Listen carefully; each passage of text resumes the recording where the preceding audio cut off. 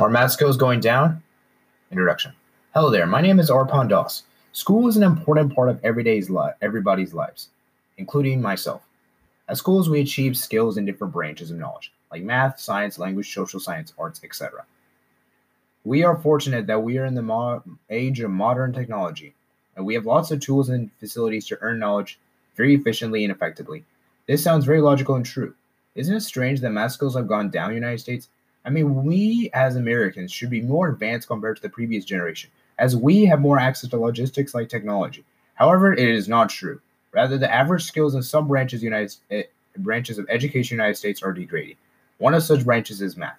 It is very strange indeed that we're not even number one. As a matter of fact, we aren't even close to number one, despite the fact that we have an enormous plethora of wealth and resources. So the question is now, what makes USA students maladroit in math? There are many reasons which vitiate the U.S. quality. For example, it may be the U.S. education system itself. The truth of the matter is that our education system is different from other nations, although it doesn't necessarily mean that our indigenous system is bad. However, the outcome of the system falls behind compared to other nations. We can conclude that our system is not working well. In our system, we measure the absorption of information, not actual understanding. The problem with this approach is that students largely underperform in exams because of the lack of understanding.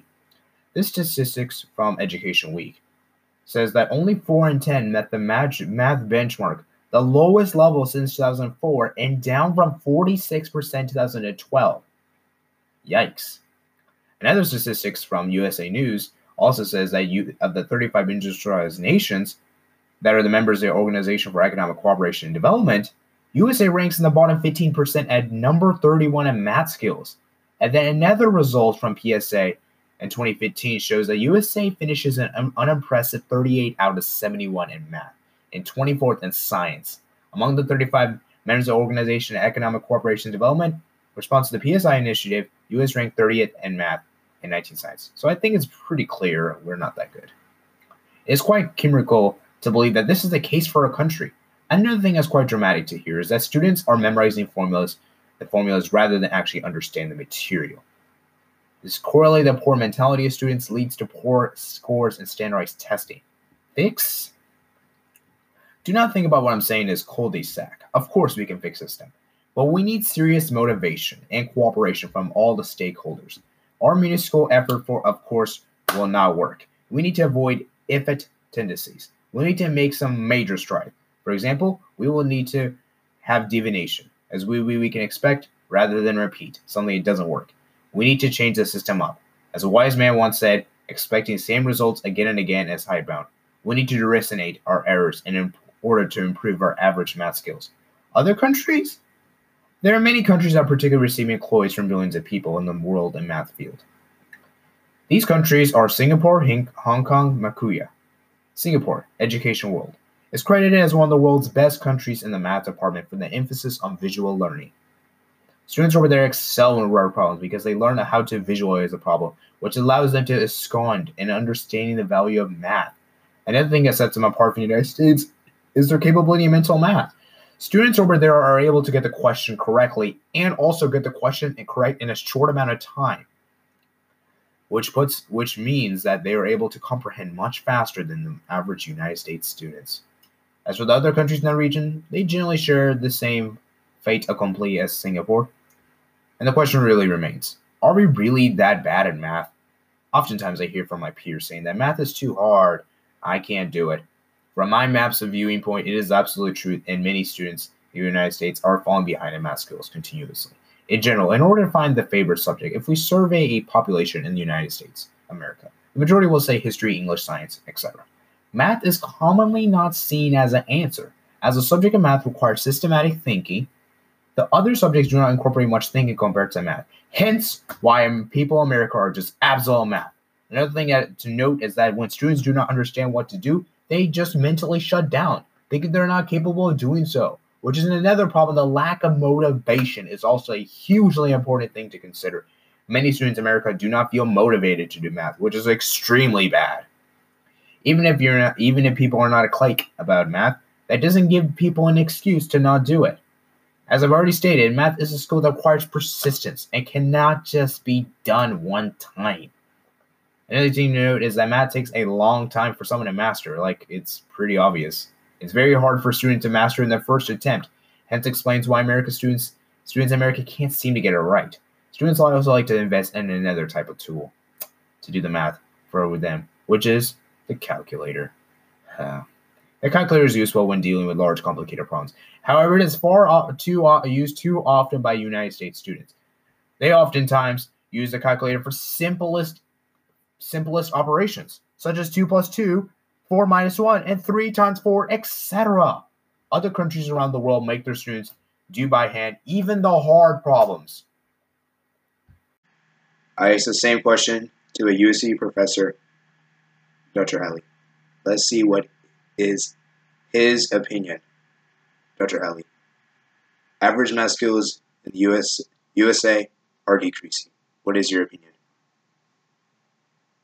Thanks, Arpan. So, yeah, I would have to agree to that assertion that, from my experience over teaching at USC for over a period of 18 years, I have come across many students in different classes and also through research programs.